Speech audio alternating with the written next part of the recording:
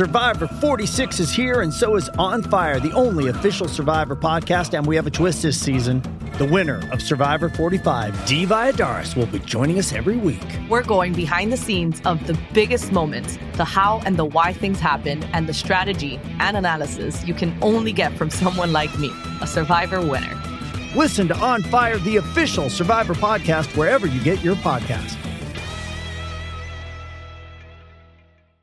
With threats to our nation waiting around every corner, adaptability is more important than ever. When conditions change without notice, quick strategic thinking is crucial. And with obstacles consistently impending, determination is essential in overcoming them. It's this willingness, decisiveness, and resilience that sets Marines apart. With our fighting spirit, we don't just fight battles, we win them. Marines are the constant our nation counts on to fight the unknown. And through adaptable problem solving, we do just that. Learn more at marines.com. This episode is brought to you by Pepsi Wild Cherry. Pepsi Wild Cherry is bursting with delicious cherry flavor and a sweet, crisp taste that gives you more to go wild for. Getting wild may look different these days, but whether it's opting for a solo Friday binge watch or a big night out, everyone can indulge in their wild side with Pepsi Wild Cherry. Also available in Zero Sugar. So grab a Pepsi Wild Cherry and get wild.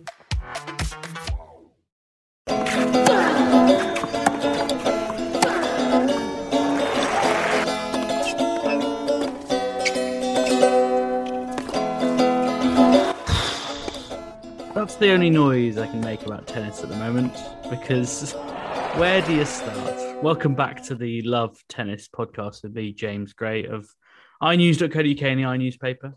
George Belshaw and Calvin Betton are here as well. Frankly, we could do with about 4 other people because this is going to take some unpicking. We're going to talk about Novak Djokovic and everything that goes with him. We'll talk about Emma Raducanu, Andy Murray, a bit about serve and volleying. Yeah, why not? Maxime Cressy is in vogue. Rafael Nadal, 2. Gael Monfils in form. Canada flying in the ATP Cup. Ashley Barty and Amanda Anisimova picking up wins, 2. And Simona Halep hitting some form. Oh, and Arina Sabalenka appeared to have some sort of meltdown.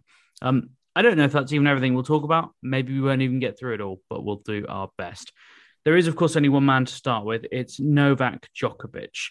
Since you last heard from us, and no doubt you've already read, he won his appeal against visa cancellation in a lengthy court case, which I slept through the entirety of because it started at 11 p.m. UK time and finished about 6:30.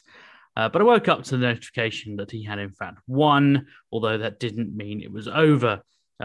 His visa could still be cancelled. Perhaps even by the time you hear this, there may have been more developments from Alex Hawke, the immigration minister, who is considering cancelling his visa again. Presumably Novak Djokovic would appeal again. And then, well, let's call the whole thing off. George, a Regency farce of the highest order. Yeah, I mean, it's kind of changed hourly rather than daily, hasn't it? I mean, yeah. Literally something new just popping up all the time.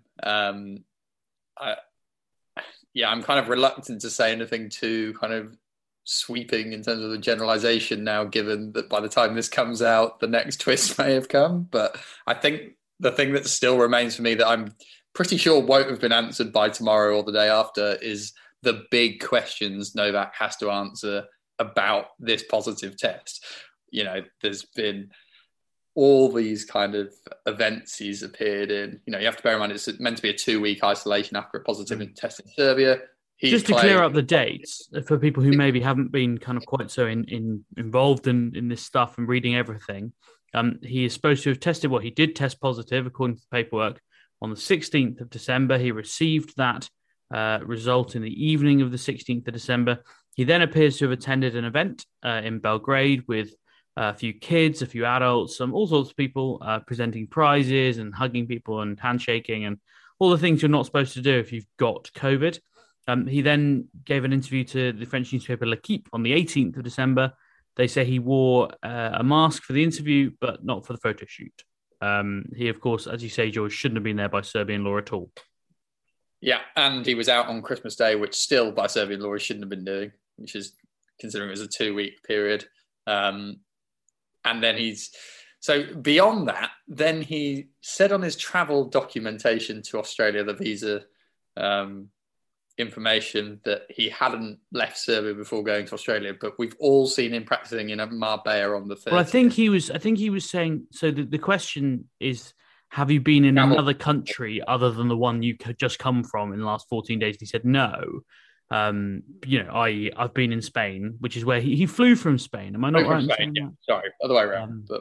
But yeah, we know that he was in Belgrade on the 25th and Spain a couple of days later. So that's an oversight, right? Like in any other circumstances, the border official goes, "Are you sure about this? Because I've seen on your Twitter that you were in Serbia."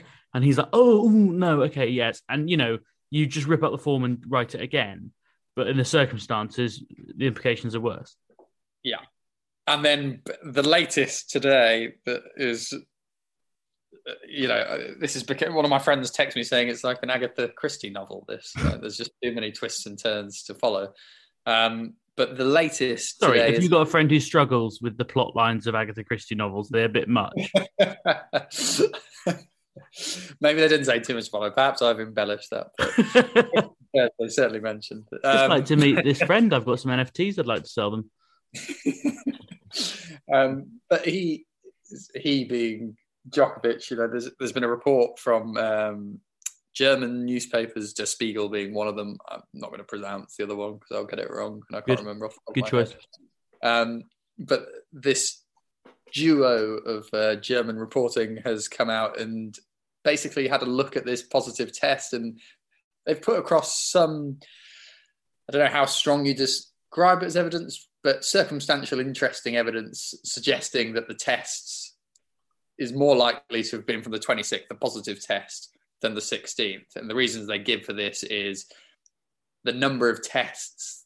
So it's done kind of by order, the number of tests. Yeah, he did sort of test number 150, let's say it's not that.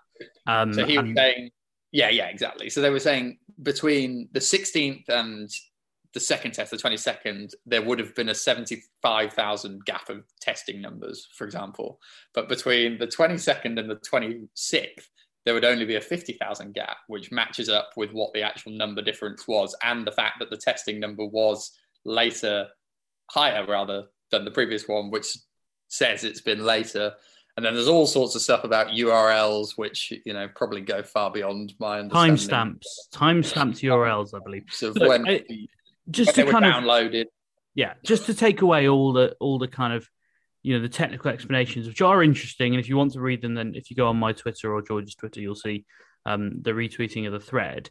But the kind of salient point here is they are alleging that these documents have either been incorrectly submitted or falsified in some way. That's the allegation at the heart of all this, that Novak Djokovic has submitted incorrect testing data. And at this point, we have no idea whether A, that is true, or B, whether it was deliberate or just a mistake. But either way, it looks like some of this paperwork could be coming back, if you will, which would be a completely remarkable unfolding of this incredibly remarkable case a week later. Calvin, what's been the most baffling point of the last 4 or 5 days for you? That's a strong one, isn't it? I mean, you just couldn't predict anything, because I actually stayed up a little bit for the court case. And before it started, I think everybody was pretty sort of on about 90% that he's not getting in here. It's too far. It's run too far. But I watched maybe the first 45 minutes of it. And although most of it was legal talk that I couldn't understand, you could pretty much grasp within the first 10 minutes that the judge was going to give him the pass here. So just with the way he was talking. So I went to sleep thinking it probably lasted about another hour after I'd turned off. So I don't really know why it lasted another 7 hours, because you could tell very early that the judge was letting him in. But he seemed to be basically letting him in on the premise that he wasn't treated very well at the border, which seems to be, there may be a call for that, but I still don't understand how he didn't sort of rectify, he didn't sort of clarify the idea as to why he was still being allowed in, because that you don't just get, if you've broken, if you don't have the right medical exemption, you don't just get in because you were treated badly at the border. That's not how it works. But that seemed to be, from what the judge was saying, that seemed to be what he was saying. Because at that point, and I still haven't seen an explanation as to does having the disease, prior infection within 6 months. Yeah, does prior infection does that give you an exemption? Because there's still I've still not seen a clarification on that whether it does or not. I think the hilarious point is that the federal and state governments are still apart on this point. Yeah. And the reason this case was kind of decided in the favour was, as you're kind of saying, based on the kind of technicality that he wasn't given long enough or reasonable amount of time to kind of put across his case. It'd be really interesting now to see, you know, it's kind of pointless as predicting what this immigration minister is going to say or what kind of things he can take into account. But, you know, I can't really understand why they wouldn't be looking at it now, the kind of conduct, the allegations that are going around this, and then these press conferences with his family claiming they've had a victory for the free world. And I mean, I think that I was at my mum's house because it was my day off, and we didn't see my mum over Christmas. So Hannah and I went up to see my mum, and we were just sitting down to have lunch. And I said, "Oh, this press conference is just on. I'm just going to watch it because, you know, I've got to be across it." And my mum was just laughing. And she was just like, these people aren't these serious people, because it was this triumphal kind of, I didn't even really understand it. It was something else. Yeah, I mean, in answer to your question, James, what shocks me the most, I mean, the highlight has to be when Farage appeared. Out of nowhere. Like, what? And not only did he appear, then 24 hours later, he's in Belgrade. Yeah, he's amazing. But I mean, as I think almost everyone has realised or said, I mean, who'd have thought that Nigel Farage would be campaigning to get an Eastern European over a border, you know, and in trying to get in rather than trying to get them out? It's a huge... Or trying to tell any country how they operate their borders, because we know Nigel's very much against that, especially from unelected bureaucrats. But yeah, the press, the stuff from his family. I saw a tweet yesterday where somebody said, like, the crazy thing is that every single member of Djokovic family seems to think that they're playing the leading role in this movie.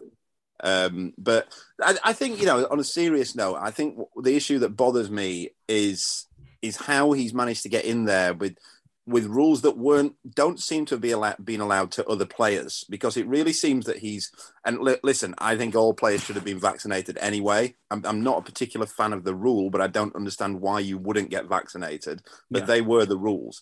So he's basically, because he's a very wealthy man, it does seem to be an air of he's kind of blagged it and got there and see what he can do once he gets there. It's kind of forgiveness is far easier to get than permission, and you say this, but there is a direct comparison here as well. Renata Voráčová, who I'll be honest, I'd never heard of. You know, she's a sort of middling doubles player from the Czech Republic. I think she's 38.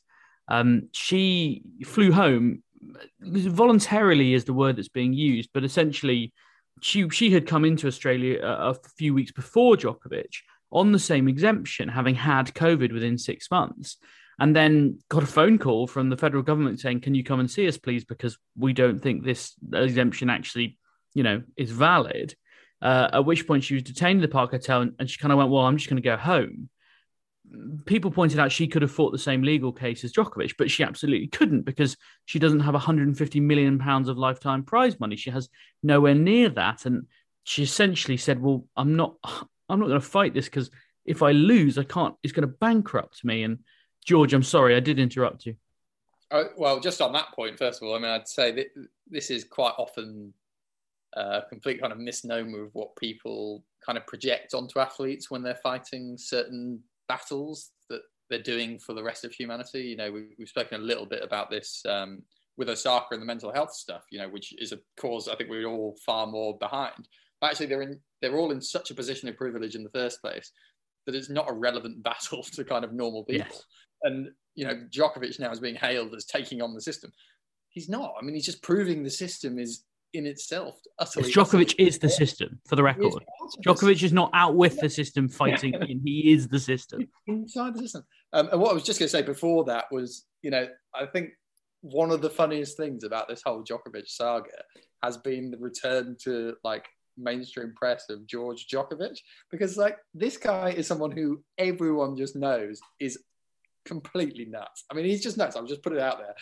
He's comparing his son to Jesus Christ. That's probably not even the most nuts thing he said over the last 5-6 years. But most people kind of reporting on the tennis media will be like, we all know he's very outspoken. Sorry, is this Sherdan, his father, or Sherdan? Sorry, excuse me, Sherdan.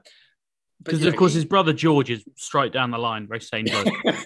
But particularly Sherdan, I would say. But you know, everyone's kind of known. Take everything this man says with a pinch of salt, because he just loves an entire shaker of it. Yeah, and just speaks nonsense. And now, because this story's gone so much wider than your average tennis media, it's picked up by everyone, this guy's views are suddenly rammed front and center as part of the story, because the lack of context. I mean, don't get me wrong, the quotes have been amazing anyway, but it just gives you a bit of an example. Like, there's a bit of a responsibility, I think, from the media. Should we really be platforming this guy at all? He's absolutely bonkers.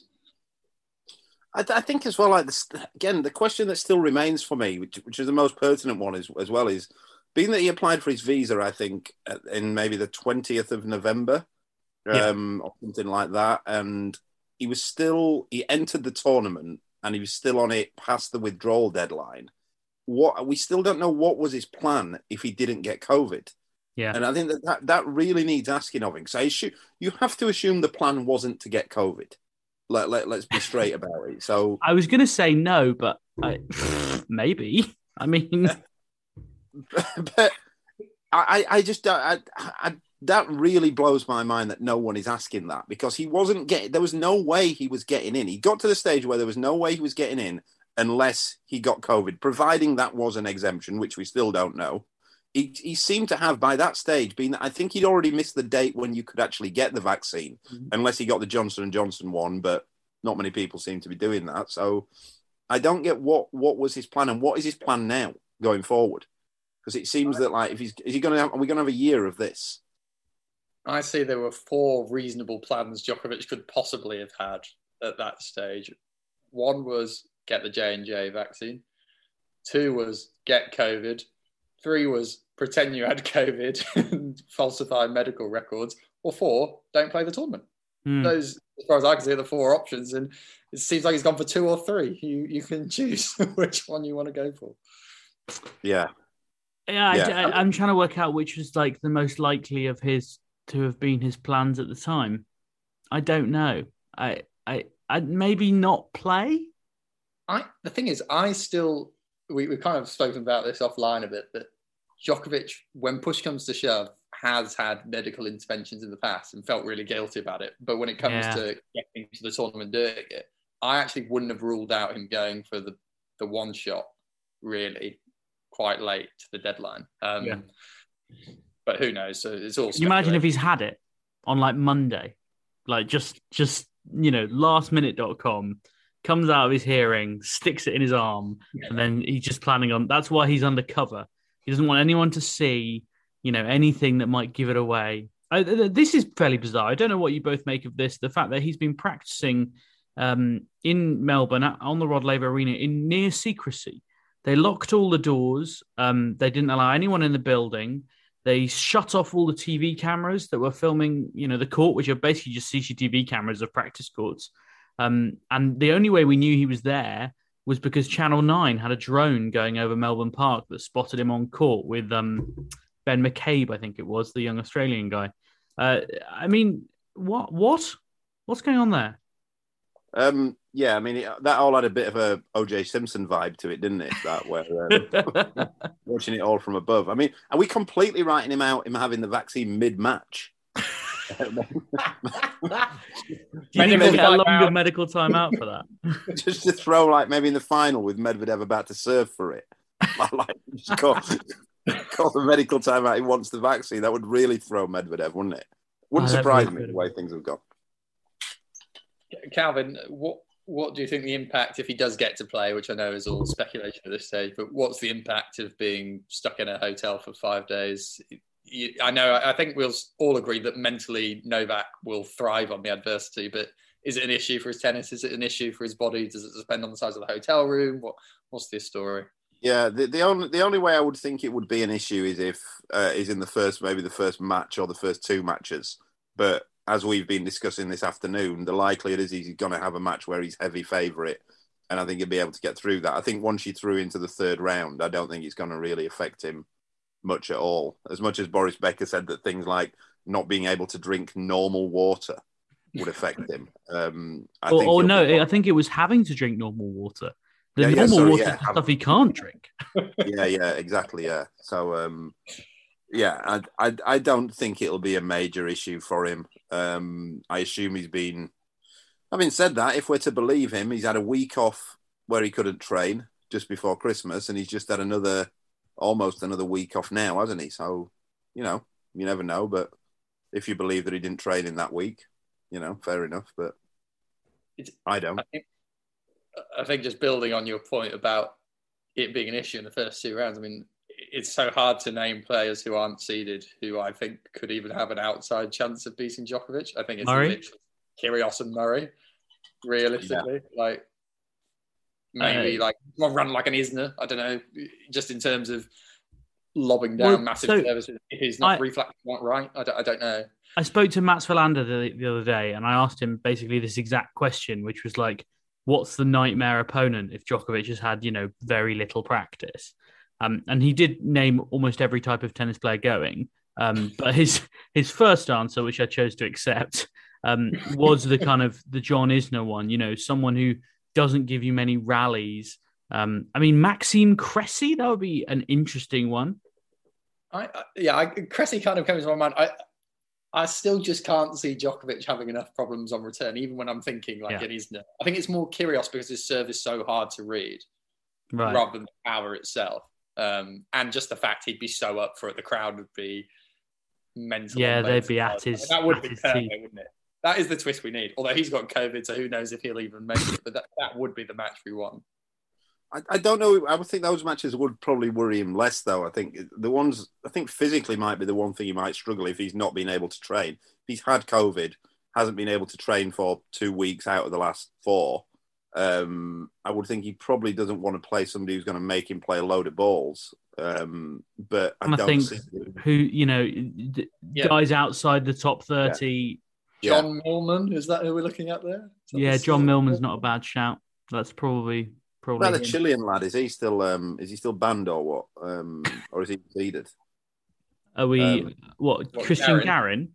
Garin, yeah. He's unfortunately in the top 20 because he's such a clay court king. Right, yeah. I saw an interesting calculation the other day that it was like if Christian Garin can be 500, as in win one, lose one, on all other surfaces that aren't clay, he's basically going to be in the top 20 for the rest of his career.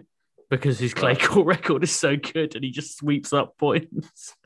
He's not. Unfortunately, in the current system, and anyone who's been on my Twitter or read iNews.co.uk today will know that I have mooted a new draw system where he could draw Christian Garin in the first round.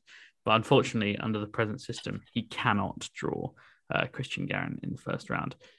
Let's move on because I fear anything else we say about Novak Djokovic may be overtaken by ongoing events. To Emma Raducanu, who we know what happened to her today. She started her season a delayed start. She was signed in for Melbourne, but she withdrew from that tournament last week, citing not having had enough match practice or time on court, I should say.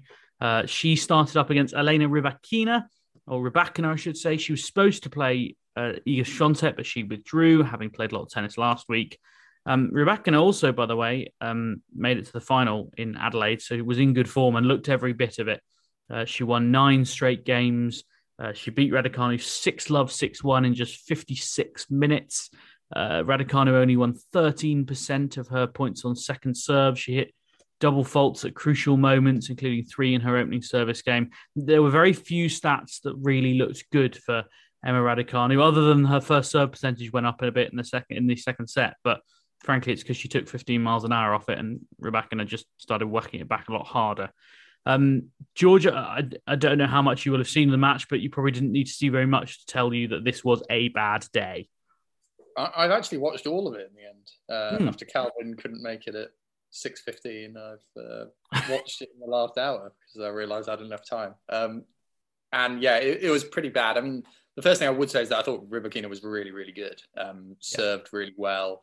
She is in good form. You know, we talk about in football kind of men against boys. This really was kind of woman against girl, you know, in terms of the power, the dominance on the court. Everything Emma chucked back was pretty much dismissed with Purchase. So, yeah, it was a pretty tough day for her. I mean, you mentioned the double faults there. The first game stands out for me. That was 40-15, Raducanu on serve. She throws in 2 double faults and then another one to break. You know, that's the sort of thing in a match like this that when you're just trying to settle, you just want to get that first hold on the board. To lose in 40-15, it can suddenly roller coaster. And when your opponent's serving as well as Rybakina was, it doesn't make life very easy. I think the big issue for Raducanu, and we've said this time and time again, and this was really, really on show in this match, when plan A doesn't work, there's not a lot there. There really isn't. Like, there's not enough variety or changing up of things. She makes wild decisions in the wrong moments.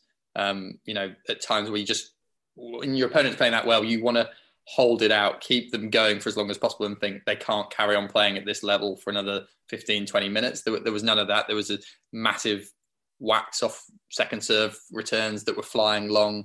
You know, that's a lack of maturity, really. And, you know, it's always hard to compare to people like Djokovic and Nadal, but what those guys and Murray, what those guys have done so well over the years is just hang in there when their opponent's really, really hot and knowing they can come back in. I didn't sense that at all from Emma today. There's not enough variety for me in terms of bringing Rybakina in. She never tried to change it up. She kept trying to hit it deep. And the reality was Rybakina's too strong and powerful for her. So I think there's a bit of a worry about how one-dimensional she is at the moment for me. And the serve, while it's really good when it goes in, there's big problems on the second serve at the minute, as I'm sure Calvin can speak to far better than I can. But I think there's a lot to work on, with the added caveat that, you know, she's had a bit of a tough time with COVID, etc., and wasn't quite ready.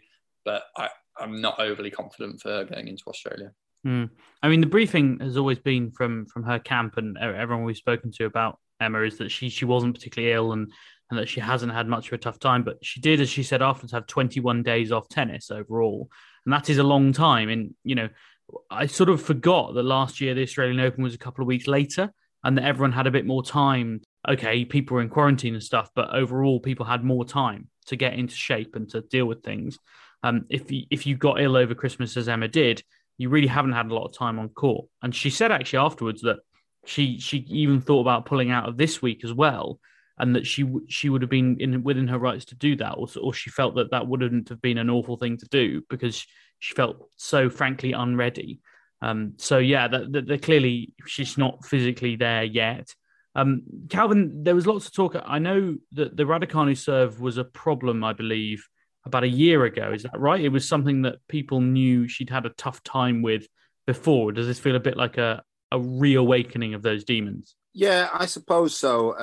In the first game today, it was all over the shop, really. She missed 1 second serve by a mile, which tends to happen only when you're not really confident on it. I don't think it's necessarily a weakness per se, but there's not a great deal on it either. It's not Sabalenka stages of what we're going to talk about later on by any stretch, but there's just not a great deal on it, and players can attack her on it. And I think that's that is going to be a problem for her. And I think George is kind of right on it's weird to say she's one-dimensional because she has a lot to her game. Doesn't seem to be sort of putting it together how to use it quite yet, though. But it's not like her game is one-dimensional as such. It's that she hasn't quite managed to figure out how to put it all together, really, which is odd to say for somebody who's won a Grand Slam. Is that just tennis IQ? Is that just like not having spent time playing elite players year upon year and having to work those problems out? To a degree, I think, yeah. And I guess the players she's playing now, they hit the ball a lot harder than anyone she's ever played, which, as again, I don't want to sound like a broken record on it, but when she won the US Open, she managed to avoid that type of player in the main who was just hit a huge, heavy ball. The two players who she did play who kind of hit quite big in Bencic and the American girl, I forget who, she never really had to face it. And then everyone else, as we said at the time, she managed to get the first hit in against. And I think she's kind of maybe got a bit of a realism of the tour has come in. Yeah, I suppose this is going to be a massive learning year. Like inevitably for someone who 12 months ago wasn't in this position by any stretch of the imagination, she's going to have to try and, find a way to do lots of things she's not done before, even as simple as, being away from home for long periods of time. Now, she doesn't seem particularly fazed by that, or at least her parents don't seem to be particularly fazed by it. But it will be something a bit different. She hasn't been home already since, I guess, Albert Hall. So what? That's best part of a month already. She's going to be in Australia for another 3 or 4 weeks. There are just lots of different things going on. Calvin, I know you're keen for people not to call her a novice. Everyone kind of has been saying this over the last couple of hours.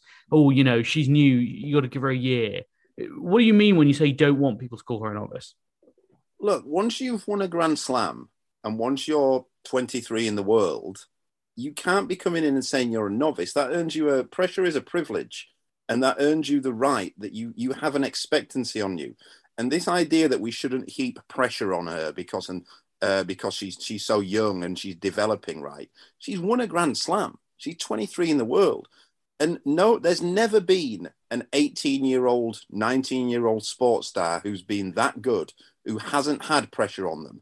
And a hell of a lot of them end up coming through and being superstars or having excellent careers out of it at the least. It's one of the things that comes with it. And let's be honest, tennis is one of the ones that's you get the least amount of pressure. Because as much as we'd all like tennis to be more popular, it's not as popular as football. She doesn't have the pressure on her that Marcus Rashford had when he was 18, or Cristiano Ronaldo, or Wayne Rooney, who was being touted as the best English player we've ever seen. So she doesn't have the same pressure as some of the basketball players, the number one draft picks have, and that kind of thing. So I just don't buy it. Look, you can be understanding that. Do I expect her to win a Grand Slam this year? No. Do I expect her to make semi-finals of a Grand Slam? Maybe not. Do I expect her to be competitive at tour level when she's ranked 23 in the world and she's won a Grand Slam? Yeah, I do expect her to be competitive at tour level. And to be honest, since the US Open, she hasn't been. And I think there's nothing wrong with asking questions about that. I'll tell you something. I know her. I wouldn't say I know her well. I know her, and I've been around her setup and her family. They'll be asking questions of it themselves. And I think she should be asking questions of herself on it. I think also, I suppose what I would say is that the results like this are probably going to happen. Like, I think it's not unfair to expect her to go deep at tournaments. It's a challenge. I think it's also reasonable to believe that this kind of stuff might happen from time to time. Like, this happens in the women's game. We saw it last night with Aryna Sabalenka, where she just completely went to pieces. She lost 6 out of 8 games in the middle of the match. And, she was hitting underarm serves because she couldn't hit a second serve. This does happen to players even at the highest level. What I think I would say is that there will be days when Emma Raducanu has days like this. Yeah, and also I'll add that she wasn't expected to beat Rybakina. Rybakina was the seed, and she's ranked higher than her, and she's obviously a very good player. So she wasn't expected to beat her, but I did expect it to be, she won a Grand Slam. You expect it to be competitive. You expect it not to be, as much as some people laughed at it and that kind of thing, you expect it not to be like laughing when she's won a game or celebrating when she's won a game. And I realised it was tongue-in-cheek and that kind of thing. But, there is a certain standard that players hold themselves to. And I don't think it makes any sense for journalists, fans of hers, to be lowering the expectations and lowering the standards that she should be asking. And I think the main issue as I have, and I think we'll come on to it, is the stuff that goes on after it, after the match, and the quotes in the press conference and the videos. But we'll come to that. Yeah, I was going to say, in terms of the manner of losing, I was going to bring up that point. That was kind of like widely lauded on social media, which is always a kind of quite strange place. So, I don't think it's necessarily right for us to sit around and say what's a right way or a wrong way to lose it. Is it as bad a reaction to smash 3 rackets when you're playing that badly as it is to smart and laugh? People take that in different ways, but I can't imagine. I need to stop comparing these young players to people like Djokovic, Nadal, Federer.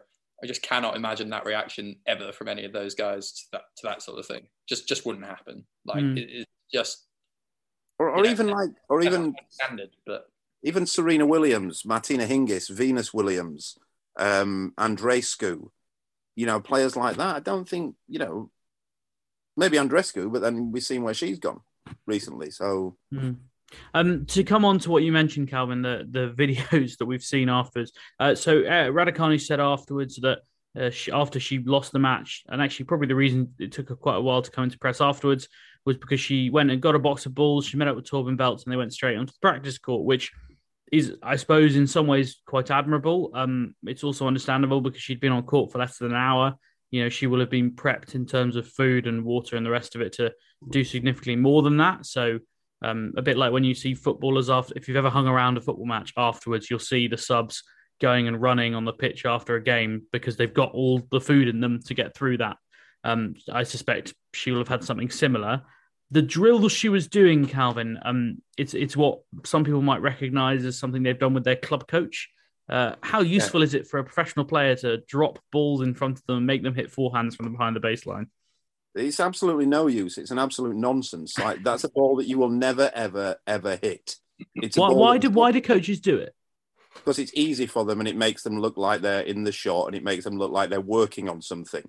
But you're not working on anything. They think if they're close to it with their hand just over it and they're talking, it makes it look like you're doing some crafting of something. And you're not. It's an absolute nonsense of a drill. It doesn't make any sense.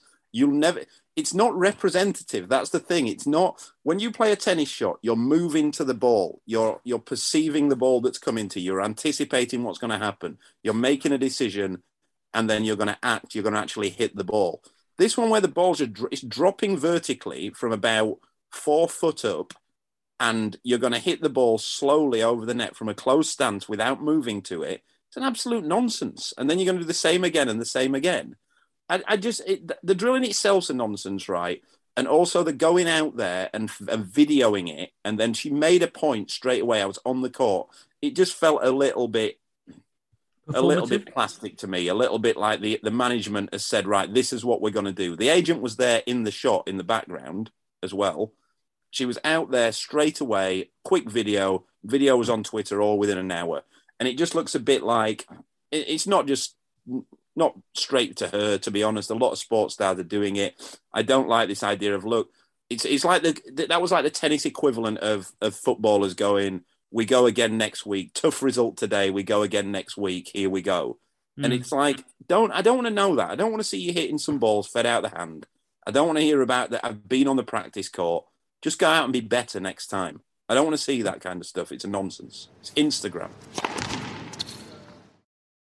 Calvin, I want to ask you, kind of coming on from that Raducanu stuff and practicing after a match, is there ever, I mean, you know, even if you're not doing drills that don't work, is there ever anything to be achieved 10 minutes after an absolute drubbing like that?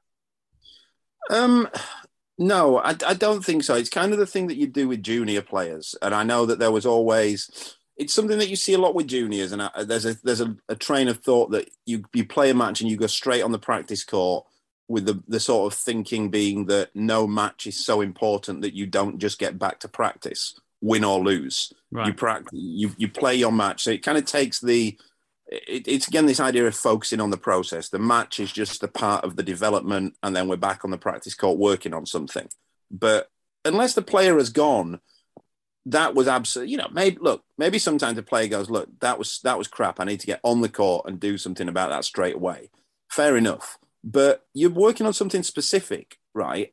What we saw from them on the court today, unless she's come off the court and gone, I just lost love and won because, you know, my slow dropping forehand was a bit rough, and that's what's cost me the match.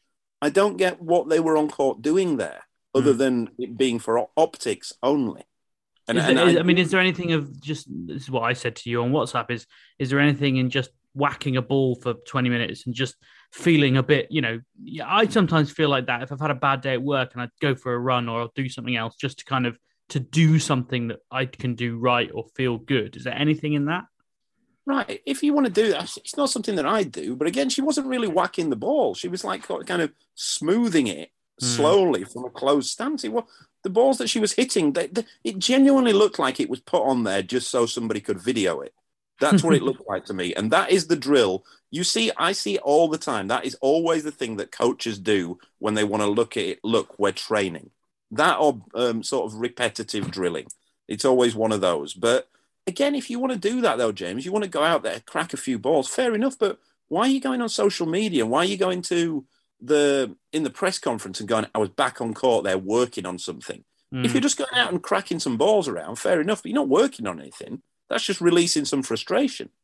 I wonder, I had this thought earlier and it kind of keeps coming back to me. And I wonder whether, her parents aren't out there. And we know that there's a big parental influence in her career. And I wonder whether Torben Beltz, new coach on the scene, first match of his new player, and she gets beaten 11-1. And he's gone, I probably need to do something here to make it at least look like I've really got a problem, George. But that's kind of what I'm saying, though. It's all optics all around. It just felt a bit like, right, if you could just imagine the management think halfway through the second set, this is not going how we want. How can we spin this? Right, let's go say we were back on court straight away. Let's get somebody to film it so we can show her hitting some balls. And it's like just what you don't want. It's elite level sport here. Just do better next time. Do better next time. She just spent... She didn't play last week. She said she wanted an extra week of practice. I think she'd have been better off playing last week, to be honest. The one thing I would say that was quite interesting to me was the kind of body language between Emma and Torben Beltz. I mean, she didn't look... I know she's obviously been mullered pretty badly, but she didn't look very happy in any of those videos. There was a real kind of... You could see he was trying to communicate something. She didn't look very happy about what it was. I mean, it's probably too much to read something into it, but you kind of touched on it there, Calvin, that given a recent coaching history, this one is really not off to a flyer. And you think if something goes wrong early doors in Australia, is it too early to call that first coaching change? I think I said she'd only have one coaching change this year, but that would lean into Calvin's prediction of 3. I think he went for. So hopefully she gets a few wins under her belt and can keep poor Torben in the job for a little longer. This is the problem as well, is that questions like this are only going to keep coming up. But she hasn't got another match. Her next match is going to be probably on Rod Laver, probably against a reasonably tricky opponent, because they're all tricky, probably, I would suggest, when you've only played one match this year and you've only won one game. It's not going to get much easier. Yeah, I mean, look, I'm not going to go at the coach here because this is not on the coach. This is like, you can't just every time she loses go, oh, well, maybe it's the coach. It's not that. She was losing matches before he came along. She won matches and sacked the coach. She won the US Open and sacked the coach straight after that. So results don't seem to have any real effect on what she does with the coaches or what her family and management do with the coaches. But look, he's an experienced coach.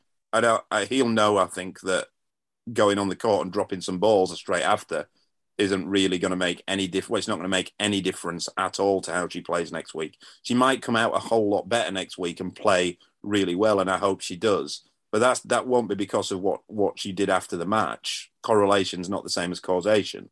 So I just think it's a real junior tennis thing. It's a real under-14s tennis thing, and that's not what we're doing. It's elite level sport at the highest possible level that we're talking about here. Let's move on. Speaking of elite level sport, Andy Murray picked up a victory today. And speaking of elite level sport, it was easy to watch on television. Oh, no, wait. I had the experience. I mean, I'm lucky, I do tennis for a job. And so I had access to the media stream, which moved every sort of 2.5 seconds. Frustratingly, the audio was perfect, but the vision was almost entirely imperfect. But it didn't bother Andy.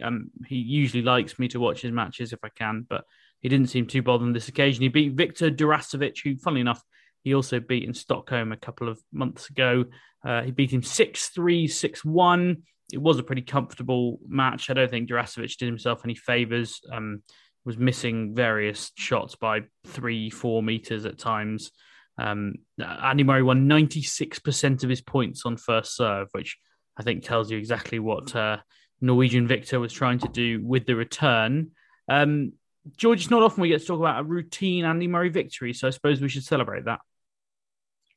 Yeah, and I think last week was a little bit disappointing. We all kind of came in to this year thinking he was in good form at the end of last year. He's had a good run of fitness. Probably a good chance to start the year strong. He's traditionally very, very strong at the Australian Open throughout his career. And That's something. He's in a pretty good position. It's Basilashvili next. Again, not going to predict too much what happens in that, given the turnaround of this podcast and when you might be listening. But you'd kind of fancy him to have a chance there. Beat him at Wimbledon. Sort of player Murray can kind of get under his skin and beat. Also the sort of player who could just blow him up out the water if he has a perfect match as well. So quite an easy one for Murray to go into mentally. But I still feel pretty good for Murray going into this Australian Open. I think everything could kind of be coming together until he draws Djokovic first round. But if he gets an okay draw to start with, picks up a lower seed, takes over their run, or even like a Rublev, maybe he might fancy his chances again, taking over their section of the draw. I think he'll feel pretty good about his chances. There won't be too many players who will want to be seeing Murray out the hat round one. Calvin, we've talked a lot about what Murray can and can't achieve. One thing, surely, that if he wants to achieve, i.e. a second week of a Grand Slam, he will need to start winning matches in routine fashion. So I suppose in that sense, good to see him get through a match he should win with only 4 games against him. Yeah, definitely, yeah. He does need to start doing that. We've said even the last season when he was getting some wins, they were nearly always sort of 6-4 in the third, 7-6 in the third, and that didn't help him in the next match after that. When you've got a metal hip and you are 36 years old, 35 years old maybe, it doesn't, you don't want that kind of thing. But yeah, as George points out, I think the thing with Murray now going forward into the Aussie Open is it's player type and matchups that he needs to avoid. It's not really standard. Like, I don't think he'd even be that worried if he played against Zverev or Tsitsipas again in the first round. But equally, I don't think he won't want either of the 2 Canadian lads because they can just blow him away. They have done.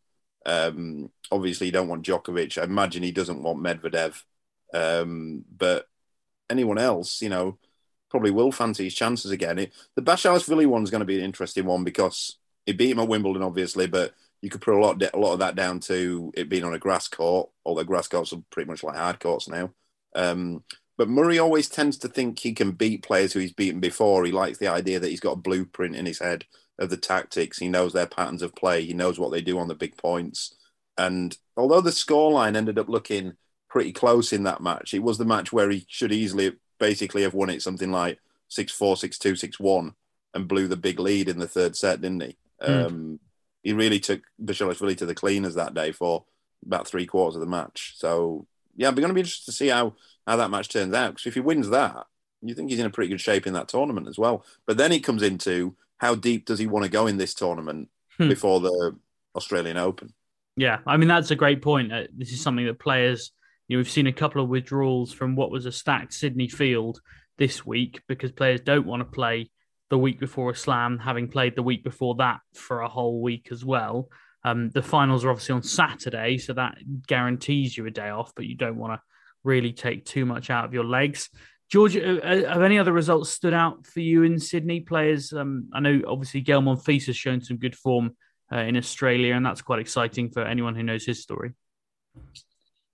Yeah, it's nice kind of having the old timers on the one hand, picking up titles in Nadal and Monfils, and then on the other hand, you've kind of got 2 young guys who we've wanted to kind of be the next generation for a while in terms of their playing styles and what they bring to the sport in terms of personalities, and Shapovalov and Auger-Aliassime leading Canada to an ATP Cup title. I think it's been a good opening week of results in terms of that still kind of permanent clash we're in at the minute, where we've got the hopes for the young generation to really grip the sport by the throat, and the old guys still kicking around. And I think I saw on social media someone saying about Monfils, tennis is still pretty lucky to have him running around because he's such an entertaining, interesting character. And he's big on TikTok, which obviously is great.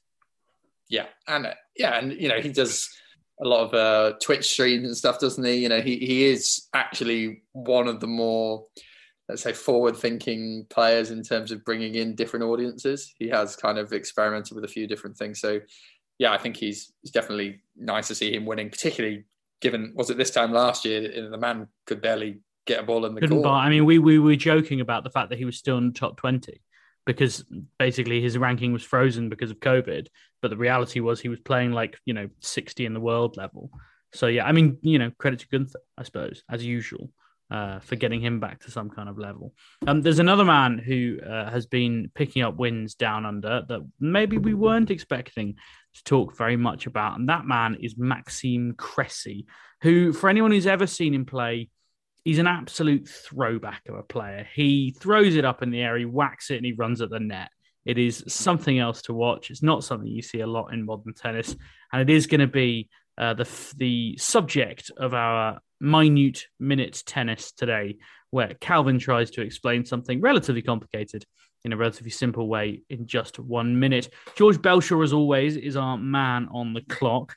He's got a very expensive-looking silver stopwatch that he uses for it, and then he sophisticatedly waves when it's finished. So, Calvin, in 1 minute, serve and volley. Back in the old days, tennis was usually played on grass courts, and it was usually played with wooden rackets that you couldn't hit the ball very hard with. So the best way of winning points was serving and then getting to the net and finishing the ball at the net. This kind of continued right through really until the mid-80s, late 80s into the 90s, when the rackets became more powerful and the return became more powerful. You could actually win points from the back, and you could pass easier with more power from the back to the player who's coming to the net. So we then saw serve and volley kind of go out of the game, apart from the big servers who would just follow it in just on the strength of their serve. They weren't necessarily great volleyers like the olden serve volleyers were, like John McEnroe, players like that. What you kind of get now is that nobody really serve volleys more than once every couple of service games, like Federer. But yeah, there's now talk that it may come back with such as Cressy. Can it come back? I mean, is it realistic that, okay, Cressy, we talk about him and he's a bit of a throwback, and, he got to the final and played Nadal, and in reality, he's still well outside the top 50 in the world, I think. Is it realistic that someone could play top 20 level with that game style? I don't think we'll ever see anybody serve and volley in first and second serve every single service point like you used to get from John McEnroe, Pete Sampras, Stefan Edberg, that kind of thing. But I do believe that all sport is cyclical and situations come out of situations. So, for example, when people used to serve volley all the time, players got better at hitting passing shots because they were hitting more passing shots. They got better at returning down to feet, which is what you want against a serve volleyer. However, now that there are no serve volleyers, they've not been practicing that so much, so you get the cycle comes round again. I think we're getting a situation where there will be more people serve volleying. But the only way I could ever see it coming round again, more than, I'll come to it in a minute, but when the big one was Boris Becker. And Boris Becker was such a physical beast that he could do it. And I think if we get something like that, if we ever get something like that in tennis, kind of like someone with the same build as, I guess, LeBron James, who's 6'7" or whatever, and athletic and has got a huge serve, it would make sense for them to be serve volleying because they can get to the net, they can cover the net when they're there. But tennis, we don't tend to get that type of athlete, but there's always a freak situation. So it is possible. I think what we're more likely to get is if you get somebody who is there's also, because of the strength of the rackets, because people hit so big, there's not many great volleyers around. There's a few in the top 100. Murray's a great volleyer. I think Humbert's an excellent volleyer. Dimitrov is a fantastic volleyer. But I think the best you can hope for really is using it as I think we will see more of a mix-up in it, where you'll get players who are using it maybe once a game, that kind of thing. But I think that's probably most likely the most we're going to get. It's interesting you mentioned the point about players not practicing it, because it made me think immediately of kind of Misha Zverev's run in the Australian Open, where he actually beat Murray in the fourth round. And the guy who took him out was a well-known Roger Federer, who probably had been kind of on the cusp of the latter years of kind of some players who were attempting it a lot more than others. Well, if you watch, just because I recently have, if you watch Federer Sampras at Wimbledon 03 or 02, I mean, it's bizarre because it is just the two of them serve volleying at each other. Federer does serve volley pretty high frequency. So, he probably is the last player from that era who did do it, I suppose. I mean, as well, even like such as Wimbledon, you used to get situations where it used to be so popular that even the players who weren't serve volleyers on grass would serve volley. Like Jim Courier was an all-out baseliner, but if you watch the Sampras Courier Wimbledon final, Courier served volley in about 60% of the time, and Bjorn Borg was the ultimate baseliner. If you watch some of the matches with McEnroe, he served volley in about 50-60% of the time on his own serve. So it does, but that's changed now. The grass courts are not as quick. The grass courts are slower. We've also got, as we've discussed previously, most hard courts are slow as well now, so it's unlikely to get it on that. But I remember that. It's funny you mentioned that one about Misha Zverev. I remember that year. He did get that far with serve volleying. It was quite ludicrous, though, at the same time. He was rolling the dice on nearly every point. I remember the match when he beat Murray. Some of the volleys he was hitting were ludicrous, and he won't make. They were 1 in 30 he'd make of those. Murray was actually passing great, and Zverev was coming in on. I think he was chip and charging. What was the one that Courier used last year? The crush and rush. He basically hitting everything, coming in on a bluff, and and it was. I don't think if he played that same tournament 200 times, I don't think he'd win as many matches in 198 of them.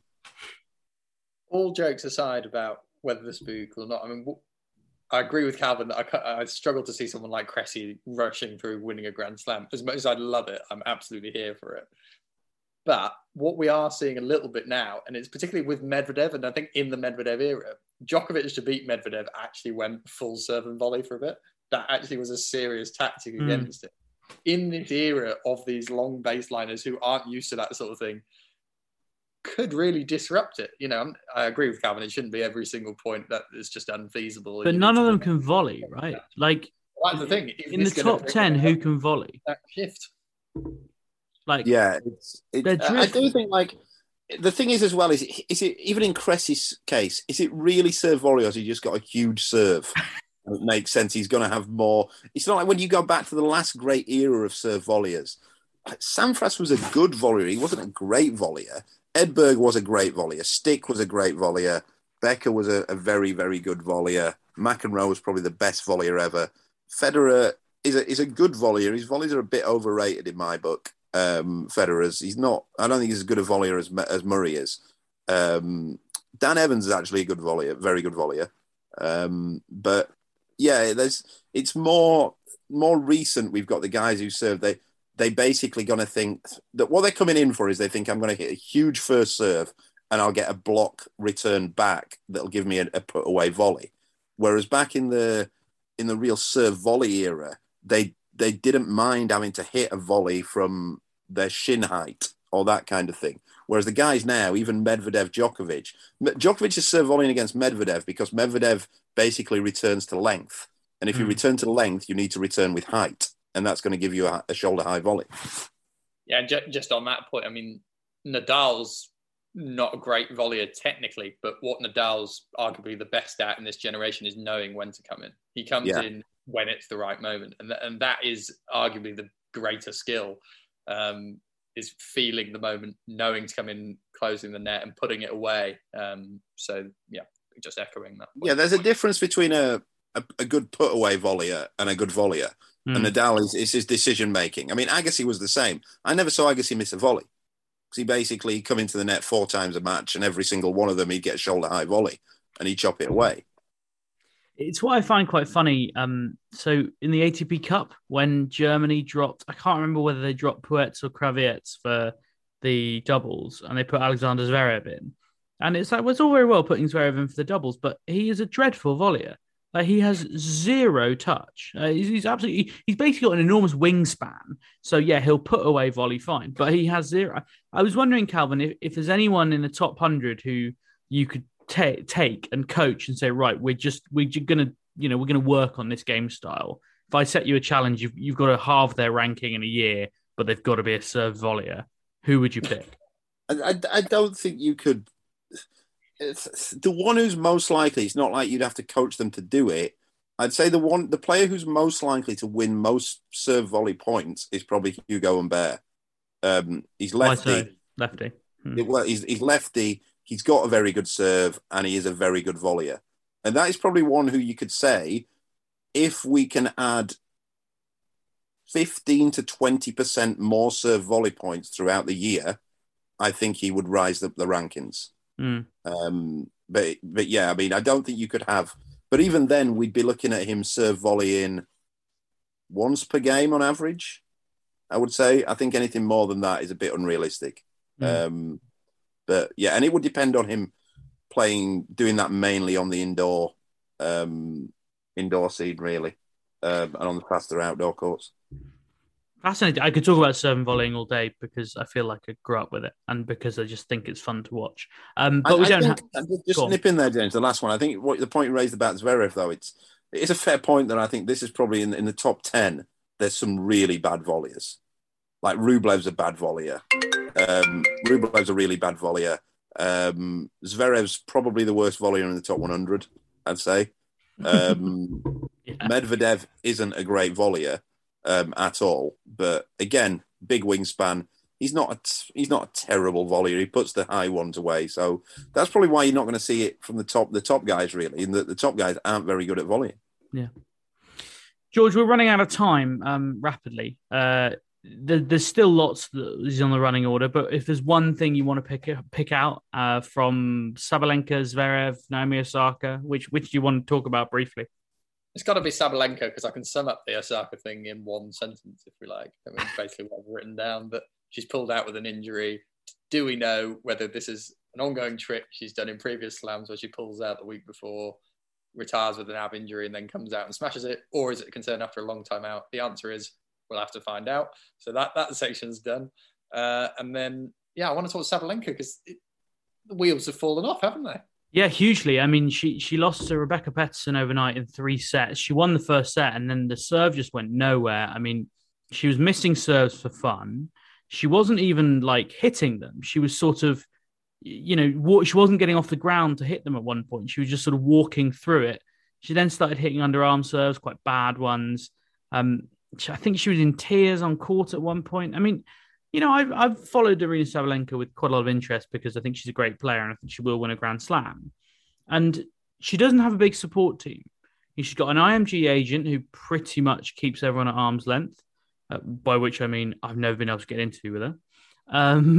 She's got Anton Dubrov, who she travels with, and that's about it. There's not a big team. She's probably unique in the top 10 in both men's and women's tennis by not having that big team around her. And, I'm speculating a little bit, but I would suggest that when things do go wrong, it kind of means there's not really anyone to pick up the pieces. And, it feels like not a very coached situation, I guess what I mean. It's quite quite surprising to me that this has happened because I kind of really thought her tour level's actually been pretty consistent for the last few years. It's the slams that's not kind of happened for her. I kind of feel like she started really turning that corner, and I was thinking, I think James did pick her for one of the slams this year to win, but she was definitely under consideration for me for a couple of them where I thought she could go deep.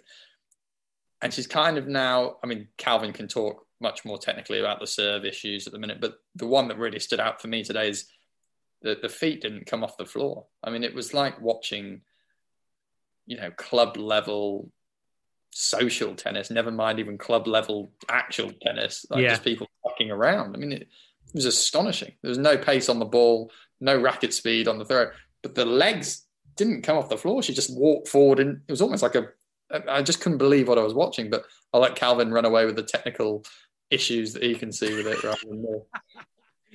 Yeah. How long have you got? Well, it's kind of the opposite, really. If you were coaching her now, if I was out there coaching her now, you wouldn't be doing anything technical because I think that's probably half the problem.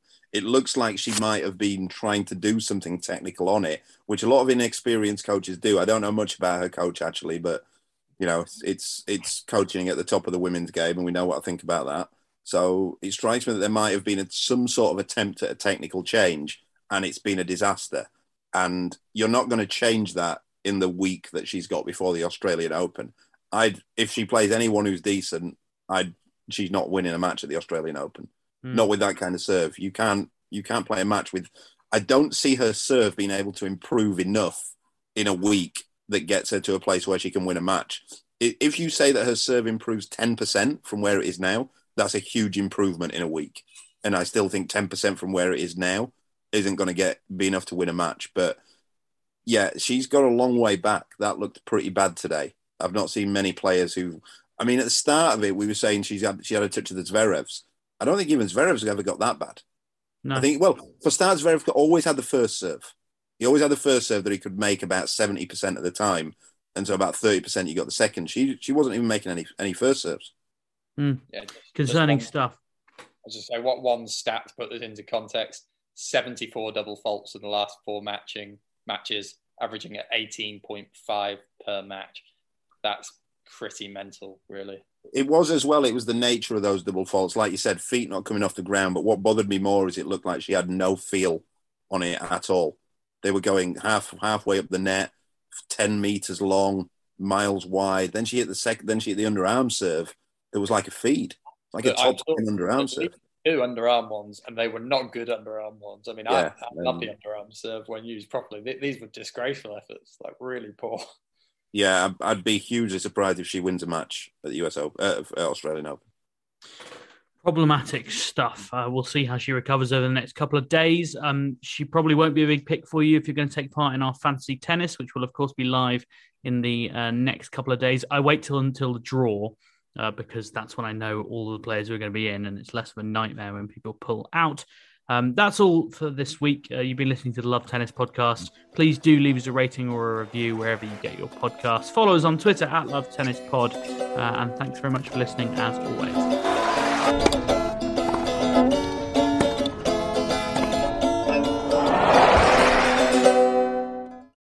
Sports Social Podcast Network.